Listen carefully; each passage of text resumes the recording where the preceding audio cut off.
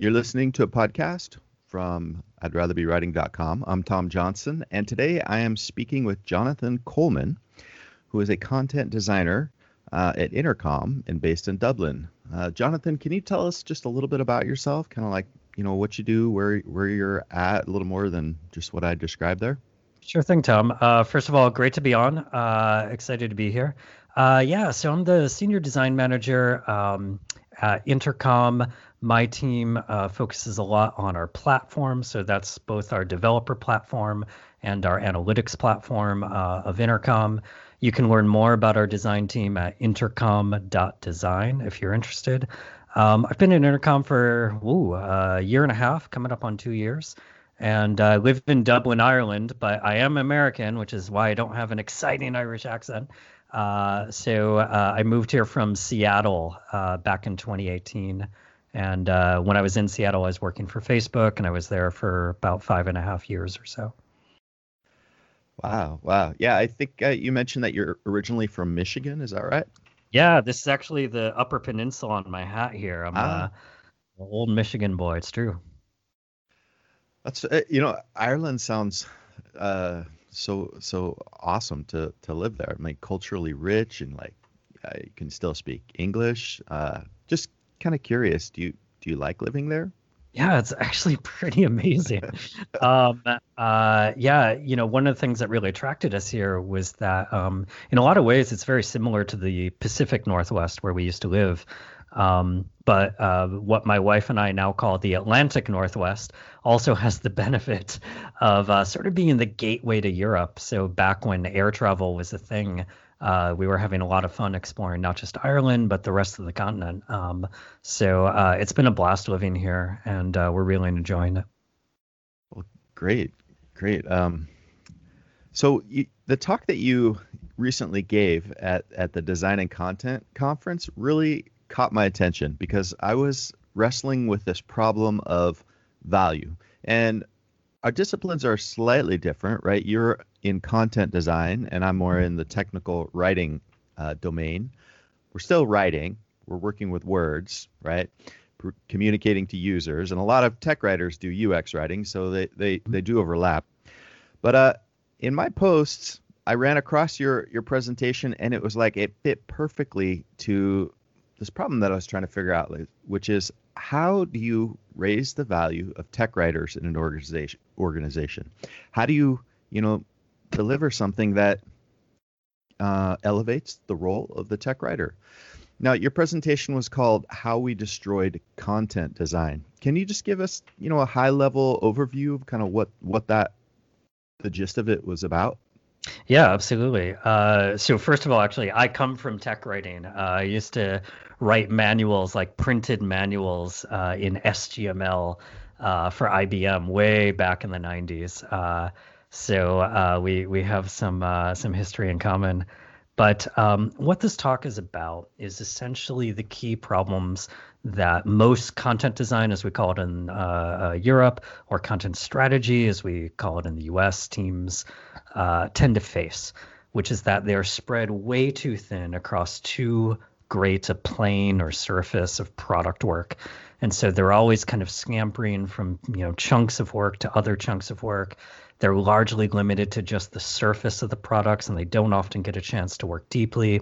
No one understands what they do. They're always sort of like going from meeting to meeting to meeting during the days, and they don't have what I call maker time.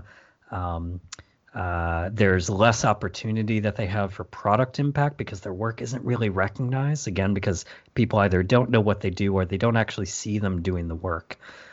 They also have less opportunity for career growth because most organizations have not sort of figured out, like, what is our plan for content design or content strategy? How do these roles progress? Do they progress only by working across a greater and greater surface of products, like ever more thinly at the surface? What does success look like in this role? A lot of orgs haven't figured that out. There's also unequal pay issues. So content designers, content strategists tend to be paid a lot less than their other colleagues in product, like product designers, product managers, and so on. And because of all those things put together, they tend to burn out quickly. So that's the backdrop for this talk. What the talk is actually about is how we did an experiment over the last year and a half at Intercom, where we had content designers work on just one product at a time, no more, no less. And so because of that, we were able to solve all of these problems. And by the end of this experiment, content designers were working so deeply in product with so much strategy and so much more than just writing words on the surface that they began to look, feel, and act like product designers. If essentially for us, we ended up blurring these two roles together. And we are content that that was the right choice, at least for us. And so I'm sort of on a mission to tell other people about this because I think this is a good way of working. May not fit every organization, may not fit every content designer for that matter. But for us, it worked out really well, produced much more product impact, solved all those problems I mentioned earlier, and we ended up paying content designers more. In fact, the same as we pay product designers and product managers. So it was just a really fun experiment. The team was game to try new things out, and I think we learned a lot along the way. So that's the talk. Now, as you began the talk, you were relating an experience that you had working at Facebook, releasing a new app that would kind of interpret music and tell you what was playing, like a Shazam app. And you explained how like you missed, you were writing the copy that would explain what the feature was and so forth and how it worked, but you missed like this key element of like data privacy that ended up tanking the product. Why do you think you missed that? Was it because you were so scattered and diluted across different areas that you couldn't dive deep, or was it because you didn't think that your role was product design? Probably a bit of both. But like, just to be clear, I missed this because I was not doing my job, or I was doing it, but not very well. In a lot of ways, this is a talk about failure because I open with that failure. And I talk about the failure of content design or content strategy as an industry to find focus and to solve all of these problems. And then the way the talk ends is also a kind of failure. But I'll build up some suspense by talking about that a bit later. But yeah, I don't think most of us at Facebook thought that that particular product, which, as you said, is like was like a Shazam app, but built within Facebook. We just didn't think through the people problems very well. I take the blame for that. This product did not have a product designer attached to it.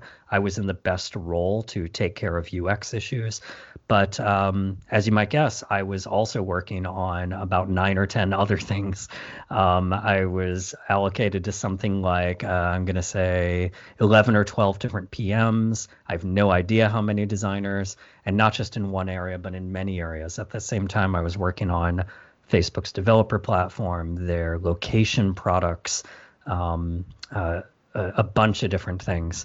And so I just completely missed thinking through what is the people problem that this product is supposed to solve. It solved a very clear problem for Facebook at the time, which is that they wanted people to post more, post faster, post more often. And so identifying the music or TV show or movie that was playing nearby you might get you to make that extra post. But there wasn't really a people problem that we identified. And so because of that, I missed all the scenarios and just didn't do the thinking for how people would perceive this product and understand this idea of Facebook recording and interpreting things that are happening around you. You know, I find it interesting that you would sort of feel a sense of blame or responsibility for a product that doesn't necessarily work or take off. You know, your job as a content designer is usually to work with language. You mentioned solving a people problem. Do all content designers feel a responsibility for the product's success? I know that a lot of projects I've worked on, sometimes I think maybe it'll work, maybe it won't, you know, but at the end of the day, I didn't design it. You know, I didn't come up with the idea. I didn't fund it. I didn't, you know, do the features and the UX and the functional requirements. So if it fails, it's not really my problem. Yeah, no, I totally get that. For me, I really believe in this idea of accountability, personal accountability. I don't think I would learn as much without taking the blame, holding myself accountable for this product's failure. So I may not take it seriously enough, or I may not do enough sort of personal digging, like mining through, where did the problems actually occur? What could have gone better? Unless I take personal accountability for it. Accountability is one of these words, incidentally, just like as a side note, that often gets like used like a weapon. It's like, roll D6 for initiative. It's time to use the accountability spell. Like, this is a terrible way of thinking about accountability. No one should think about it like that. I find accountability to be much more like a warm blanket. It's something you wrap yourself in, so you make sure that you understand others' expectations of you, what your expectations are of yourself, and you hold yourself accountable to reaching some standard or goal or outcome or whatever it is you're trying to do. So I can't speak for all content designers or teams or design teams. I wouldn't pretend to know how they think about this stuff. But for me, back then and also now, I think it's very appropriate to hold myself accountable for a very clear failure just in my work. I'm curious to know if this sense of like commitment to the product is integral in playing this role that you pivoted to at Intercom, where you blend the boundaries between content and product design. If you had a content designer who didn't have that sense of, hey, I own the success of this product, or I'm a key part of the success of this product, they don't have that mentality, will this new model work that you're describing? Thank you for asking that. And the answer is no, they won't. I think as an industry, content design, content strategy, UX writing, whatever we sort of call ourselves doing this type of work, we've often sort of been chasing after design. And we want to be recognized in the same way as designers. We want to be valued. We want to be paid in the same way, and so on. And there's sort of this goal of like, oh, let's get to a point where we are on equal footing with design. We have, equal hiring, equal allocation. Like we want our organizations to view us just like they view designers. And I think that's the wrong approach. What I think both content designers and product designers should be doing is actually, instead of chasing after one another, is actually to chase after product. So that's product strategy, product management, product direction, vision, outcomes, goals, and so on. The more that we tack towards product, the more successful those products are going to be, the more successful those organizations or companies are going to be, and by extension, all of us as well. We shouldn't be scrambling, fighting with each other over the crumbs. We should be going where the real focus is, and that is on product. I really like this thread that we're following here. This investment in product and the deep focus. I'm sort of wondering, like, with product comes a lot of stuff that's going to be outside of actually writing. Doing user analysis and research and industry comparison and gathering all the different requirements documents and other planning, resourcing and timelining, roadmap planning. Is that something that you really want to do? I mean, isn't your heart in like content design?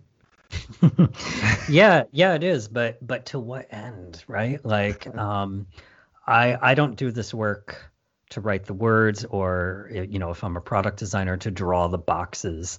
That's fun and all, but the thrill fades pretty quickly. What I think we all really want to do, or the reason why we do what we do, is to try to solve problems. That is like the one thing that all of these roles have in common, whether you're an engineer, product designer, content designer, product manager, whatever it is you're doing, you're trying to identify a problem, understand it with a pretty big degree of depth, and then conceive of solutions that you validate and test to try to solve it. That's where the fun part is. I don't want to ship something and say, hey, look at that word. I wrote that word. I want to ship something that solves a problem for people, and then I want to see those people using it and being like, oh my God, I used to have this problem and now I don't. this is amazing. Because with software, we can do that, and we can do it quickly, and it's actually kind of manageable. Not just manageable, but magical. So for me, that's where the energy comes in. Again, wouldn't pretend to speak for others, but that's why, or one of the reasons why I think we should tack towards product more so than just design. Interesting. You know, it's so hard to really wrap my mind around some of these things. Definitely, I think investment in the product and solving the problem are huge. But what if you find yourself in a product that you don't really believe in? I mean, for example, let's give a really concrete example. I work a lot on Fire TV apps, like for documentation for developers, and one of the huge things that we're pushing out is voice interactivity. People want to be able to tell your TV what you want to watch, and you don't have to use the remote. But sometimes I think, I kind of like the remote. I don't really want to be talking to my TV, but I still have to write the documentation that explains how to enable this. And there are some use cases for sure where typing what you want to watch in with a remote and hitting an alphabetical letter to type in the show, to search is just really painful. But I'm just wondering, what do you do if you don't 100% believe in the product, but you're still sort of obligated to sell it, kind of? You know what I'm saying? Yeah, absolutely. In tech, we have this idea of disagree but commit. And I think a lot of us take a lot of time to do that. Does that sound familiar? Like this idea of disagreeing and commit? Yeah. But before the commit part comes, there is the part of disagreeing. And I think people often weaponize this idea of disagreeing commit to really just focus on the commit part. For us, it's actually really important to dig deep on the disagree part. When you think that you're not solving a real people problem, when you think that the problem maybe isn't as important as another problem that you could be solving instead, like if you think what maybe the company determines as impact is not in fact impactful, then you owe it to yourself and to your team and the company to disagree and to try to make the case for why things should be different. And I think a lot of us often we're not supported when we disagree. We don't maybe know how to disagree, or we're worried that maybe people will laugh at us, or they'll disagree with us in turn, or that we'll just be plain wrong or dumb, or this could be like a career limiting move. For us, we've created a safe space where it's okay to do that. But I know that's not the case everywhere. So what I would encourage people to do would be to try to create that space. Find others who disagree, start building your case, present it thoughtfully, signal that you're willing to commit, but at least force the conversation and have the argument. Yeah, and that's definitely an awesome culture, right? To be able to disagree and present that. And I think one of the reasons I've been hesitant to really come out and disagree on different projects, I just use that one as an example, is because I don't have the research. I don't have the data, right? I kind of assume somebody else who's who's got a lot more research than I do and can see the big business impact and see that, oh yeah, this is selling our product, is making decisions that are probably wiser from a business point of view than my limited decisions. So as a content designer, how do you deal with that? If you don't necessarily have the research, but you might think, I think the product should go X direction, how do you build a case for that? Yeah, it's true. There's probably always going to be some missing piece of context or just something you don't know. And, that's normal and natural and okay. Happens all the time to me. So one thing that I think is important just in terms of establishing a good culture is just to be okay with being wrong. And not just, you yourself, but for maybe the people who manage you, or maybe the people who, write your performance reviews or provide feedback, to let them know that hey, it's okay to be wrong. I want to poke at this argument. I want to poke at this problem. I want us to make sure we are all aligned. I may say dumb things, but that's because I don't know. I'm trying to learn. And a lot of times at least I have found in my very limited experience, if I have a question about something, I bet other people have that same question. So I think it's totally okay to ask dumb questions. I usually just phrase it exactly like that, like, hey, I've got a dumb question, but so that, hey, it works for me. Your mileage may vary, but I think this is all part of taking that tack toward product, because I don't want to trust someone's opinion or their judgment or their actions just because of their title. Maybe they're a director or senior product manager or someone like that. I have no idea. But like, I don't want to do what they say just because they've got some words after their name. Instead, I want them to make a coherent case. I want them to make the argument for why we should do things in this way, by this priority. We should build this instead of that. And so oftentimes you're doing that person a favor if you try to ask about, why are we doing this? One of the things we do as designers is I think of it as a game, probably shouldn't, but I do. I think of it as a game. We do the 5 whys. We just keep asking why until we're all clear on the answer. And that often helps us break things down a lot, deconstruct arguments, and get to what we call first principles thinking. So the 5 whys is something, I would encourage everyone to use. But you do have to have that culture of, being okay with saying dumb things and just sort of psychological safety. And more than anything else, just that asking questions does not signal dissent. Oops, I just poured water over everything. This is what happens when I get excited and talk with my hands. Okay. But yeah, asking questions does not signal dissent. Like, we're actually just trying to build a better thing. Yeah. Yeah. Sorry, do you have water all over your computer? Do you need to like rush? No. Okay. Maybe I didn't spill that much. I think it's okay. Okay.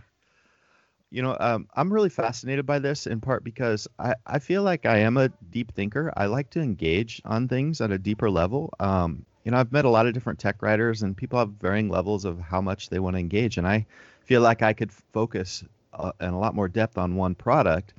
And if I did want to say, hey, this is the wrong direction, I wouldn't just kind of throw it out there willy-nilly because I know I'd be run over or ignored. But instead, I'd want to do research, really understand it, be like, come with a really informed opinion. Now, in order to do that, I would have to stop working on other projects because, as you mentioned at the start, we have a lot of things. We're being pulled in different ways. You don't really have time to engage deeply. So you don't have time to make this kind of informed dissent. How did you at Intercom somehow disconnect from these other projects to narrow it down to one? I mean, what did these other teams do? Yeah, so we made some hard calls. Those, teams that used to have like a smidgen, if you will, of content design support, after we made this change, had none. And so we had to choose our priorities. But like backing up to like how this actually happened, when I was interviewing with Intercom, the person who had become my director is this fellow named Emmett Connolly.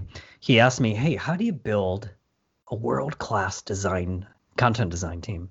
What does it look like if your content design team is, like truly top notch? Like, what does your dream content design team look like? And I didn't have a great answer. It's amazing they hired me. And I kept thinking about it after the interview and when I went back home to the States and later after taking the job, when I was meeting people in the organization and learning about how content design was done at Intercom was still on my mind. And I recalled something that happened while I was at Facebook.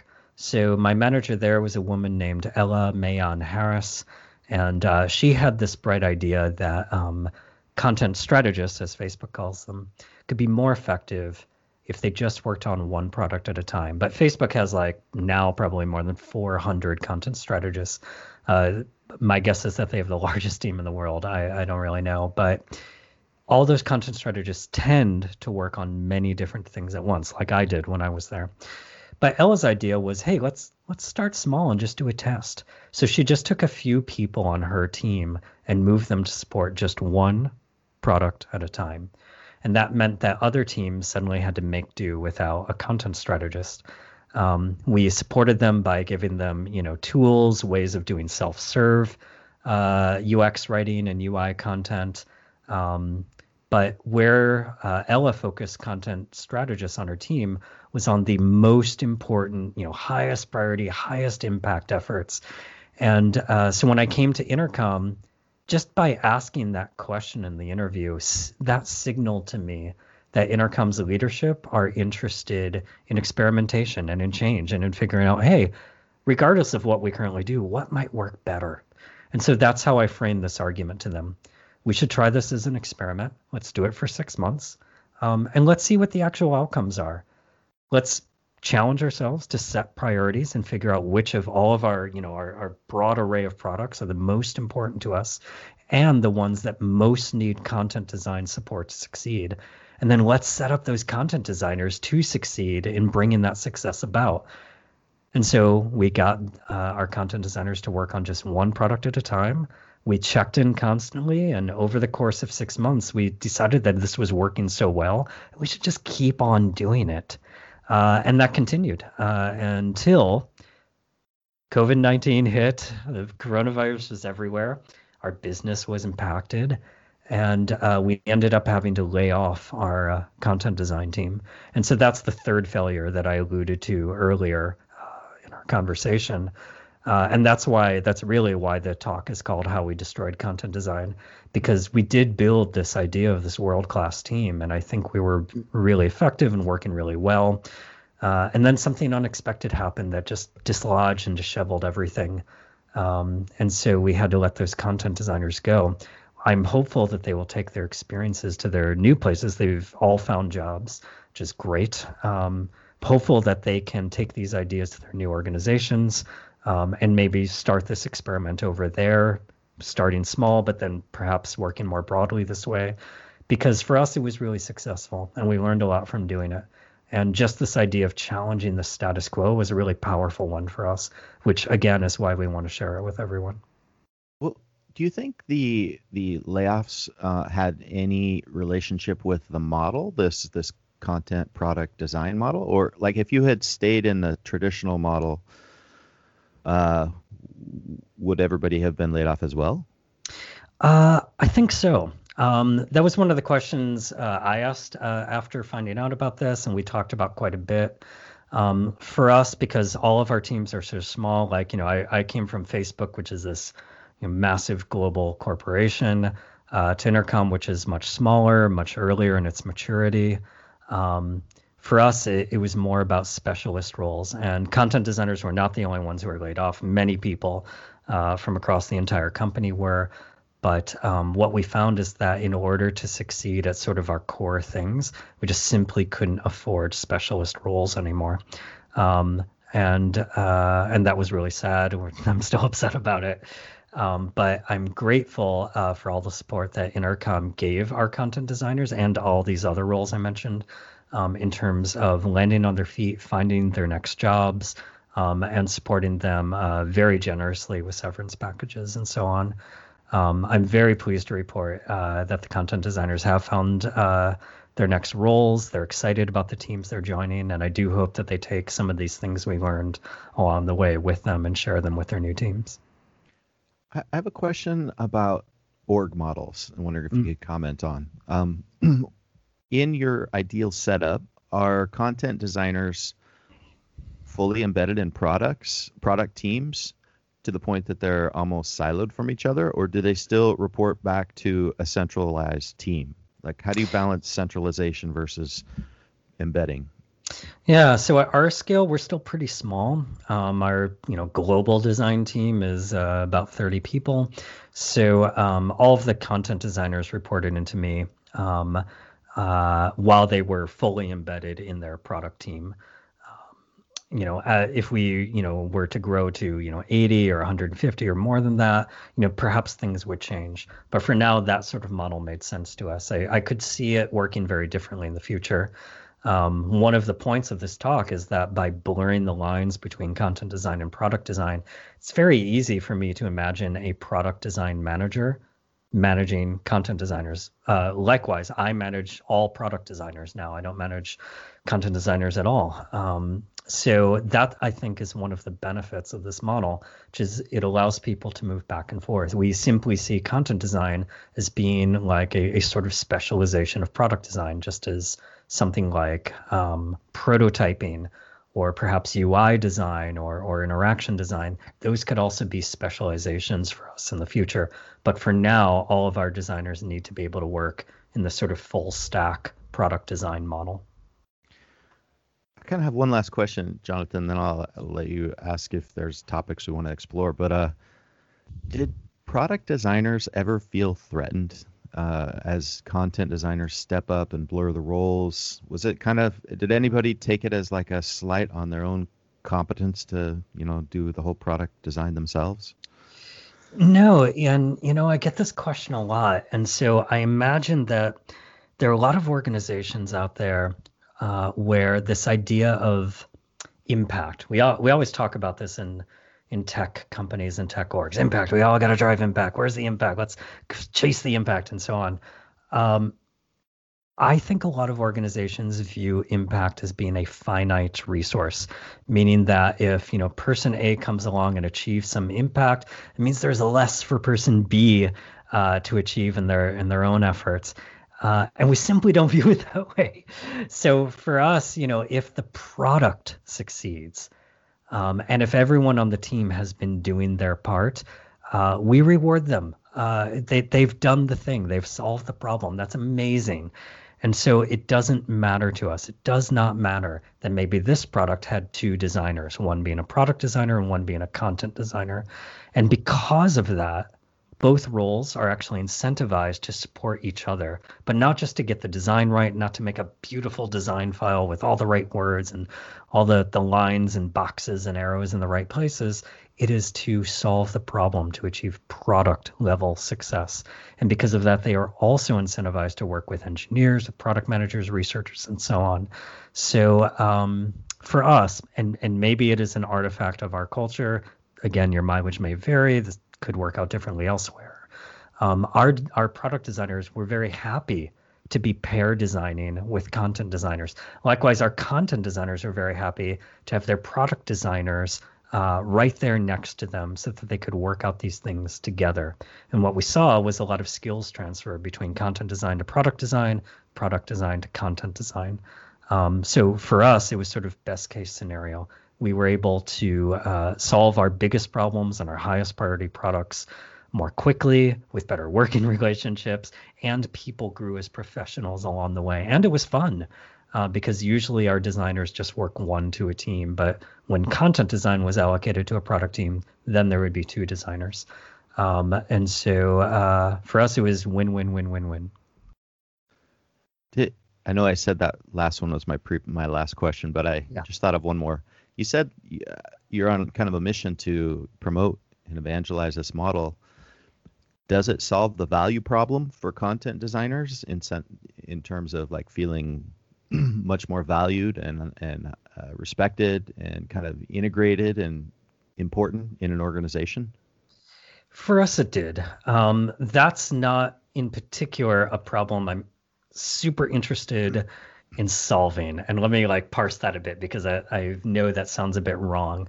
I'm interested in these problems I talked about earlier, specifically the ones around things like opportunity for product level impact, not just for content impact, opportunity for career growth, solving the unequal pay problem, and avoiding burnout. I think if you do those things, and if you solve those problems, then it is a very likely outcome that content design will be valued within an organization.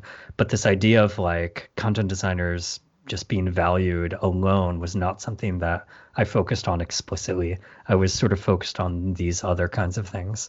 So for me, it was more important that content designers be paid equally to other roles on a product team, that they knew what their career path was and what the expectations were, and what success looks like and growth looks like, and that they would be equal partners on a product team. In fact, for us, they were part of the product team's leadership. And so they would have a stake in solving problems, not just in writing or otherwise creating good content. So those were the key things I went after. So a little bit different in focus, but probably with the same outcome would be my guess. So I do think this model works. At the very least, it worked in Intercom. I would love to see other organizations try this, experiment with it, remix it, build on it, come to their own conclusions. Because chances are their cultures, their opportunities, their problems to solve really different from ours. It'd be fascinating to see how this model plays out in other organizations and cultures all around the world. Well, thanks, Jonathan. You're very insightful and inspiring. Are there any topics that we didn't cover that you think like we're missing here in this short conversation? Well, something that I'm curious about is, right at the beginning, we kind of clarified like, oh, you're working in technical writing. I was working in content design. And then I talked a bit about like, oh, at Intercom, we kind of blurred these content design and product design roles. I see a lot of similar blurring between tech writing and content design. You said at the beginning, even like, hey, some tech writers do UX writing or UI content and so on. So I'm curious because I'm no longer in touch with the tech writing community. Haven't been an active tech writer since the late 90s, so I'm a bit behind the times. But what do career paths look like? Are there tech writers who want to get closer to product and move closer to things like content design or product design or even product management? Or are tech writers sort of generally speaking happy where they are and there's a very like clear and effective way of growing in your career as a tech writer? That is a great question. And as far as the career growth path, definitely some writers specialize. Some people find that they love usability. Other people find they love tools and become, tools mavens. Other people maybe do move into product design. I've known a tech writer who did become a product manager. But there's really not a great growth path for TechCom. Really, you start out as a junior tech writer, you become a senior tech writer, you take on, as you described, you take on more projects. I've decided to specialize in API documentation. So like you could spend your life just learning all the tech that you would want to be competent, documenting some developer product. I also really like the tools aspect, but I don't know that both of those really grow your career. I mean, they open doors. There's definitely a high demand for API tech writers in the Silicon Valley area. But yeah, I mean, at a certain point, once you have a job in your kind of focus, there's not really a next level that you climb. Maybe you become a manager, a team lead, maybe after that you become a manager of managers, and then you're writing strategic reports and you're suddenly like very disconnected from the roots. So, I mean, there's a principle, the Peter principle, you're managed toward incompetence or something, right? Where you like move out, the higher you climb, the farther you are away from your original sort of discipline. But yeah, sorry, I don't have a great answer to that. Yeah, and I'm sure it depends, person by person or maybe org by org or both. But I am curious about that. I'm curious, like, tech writing, like I'm thinking back to like, Society for Technical Communication, like this organization, the discipline has been around for decades, maybe a century. I have no idea, but like technical communication, technical writing is a much older discipline than, what we call product design or certainly content design or, interaction design. Those things are all made, they all became things within the last 20, 30 years maybe. But tech writing or technical communication has been around for a very long time.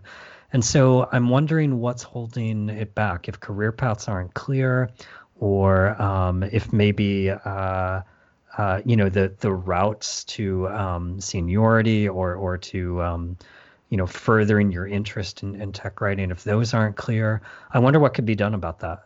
I wonder, what are sort of the emerging thoughts in terms of tech writing career paths? Because I would guess that not everyone wants to manage or be a director or things like that. And so what does it look like if you really accelerate into that craft aspect and continue being like an individual contributor?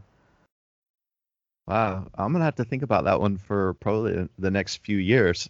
No, Maybe because that's a good future show. You could do a show on that. I mean, honestly, I'm not sure that I want to do something that doesn't involve being an individual contributor. I like writing. I mean, if I had to write organizational strategic report and define my tenets and pitch them to senior exec for funding, that doesn't really sound exciting to me. I do like the idea of solving problems, and I really like that focus on the product and the product success. So maybe maybe this more integrated role where the technical writer is doing more product design is something that is highly worthwhile. For example, with the API documentation focus, there's not much on improving the developer experience. We always hear about usability and the user experience. We imagine some like user interface that's being improved. You take that away and you have code, and it's like, wait a minute, what am I supposed to do? And yet the implementation for different code projects can vary dramatically. So I think I've just chosen to specialize more in the API field and maybe the developer experience area. How do you make something easier for people to implement an API? That's a challenging topic, especially, not being an engineer. Absolutely. But I think no matter what, if you're engaged in a project, trying to solve a problem, there's a certain satisfaction and value from that I think is worthwhile. And exactly how high you climb up in like an org ladder, I think once people get to a certain salary, maybe that becomes less important. They're comfortable, they enjoy what they're doing. They don't need to be an executive. They don't need to be a high project leader. But I don't know, different paths. And you definitely highlighted a problem that exists. What that makes me wonder, like you were talking about engineering for a second there is, are there things we could borrow from other disciplines that might make sense for tech writing? So in engineering, there are often levels of, things like architects, principal engineers, or fellows, things like that. Are those models, things, maybe even archetypes, are those archetypes that could apply to technical communication? And can you imagine what might a principal tech writer do, or a tech writing fellow, or so on? I'd be curious to see what folks think about that. It's interesting you kind of bring that up because at most companies there's like a leveling up path, right? You start out with maybe a level 4 and a 5 and a 6 and a 7, and most organizations have it described. What is a level 7 technical writer, a principal technical writer? What do they do? And a lot of times these people end up being managers of managers, or they manage a ton of people. They've been around a long time. They've kind of climbed the seniority. But I've always thought, well, if you don't want to go the people manager route, how do you influence in a way that's worthy of being called a principal writer? I think another area besides the developer experience with just a single project is managing a developer portal and understanding like how these pieces all fit together, because that's another area of the org that sort of people drop the ball on.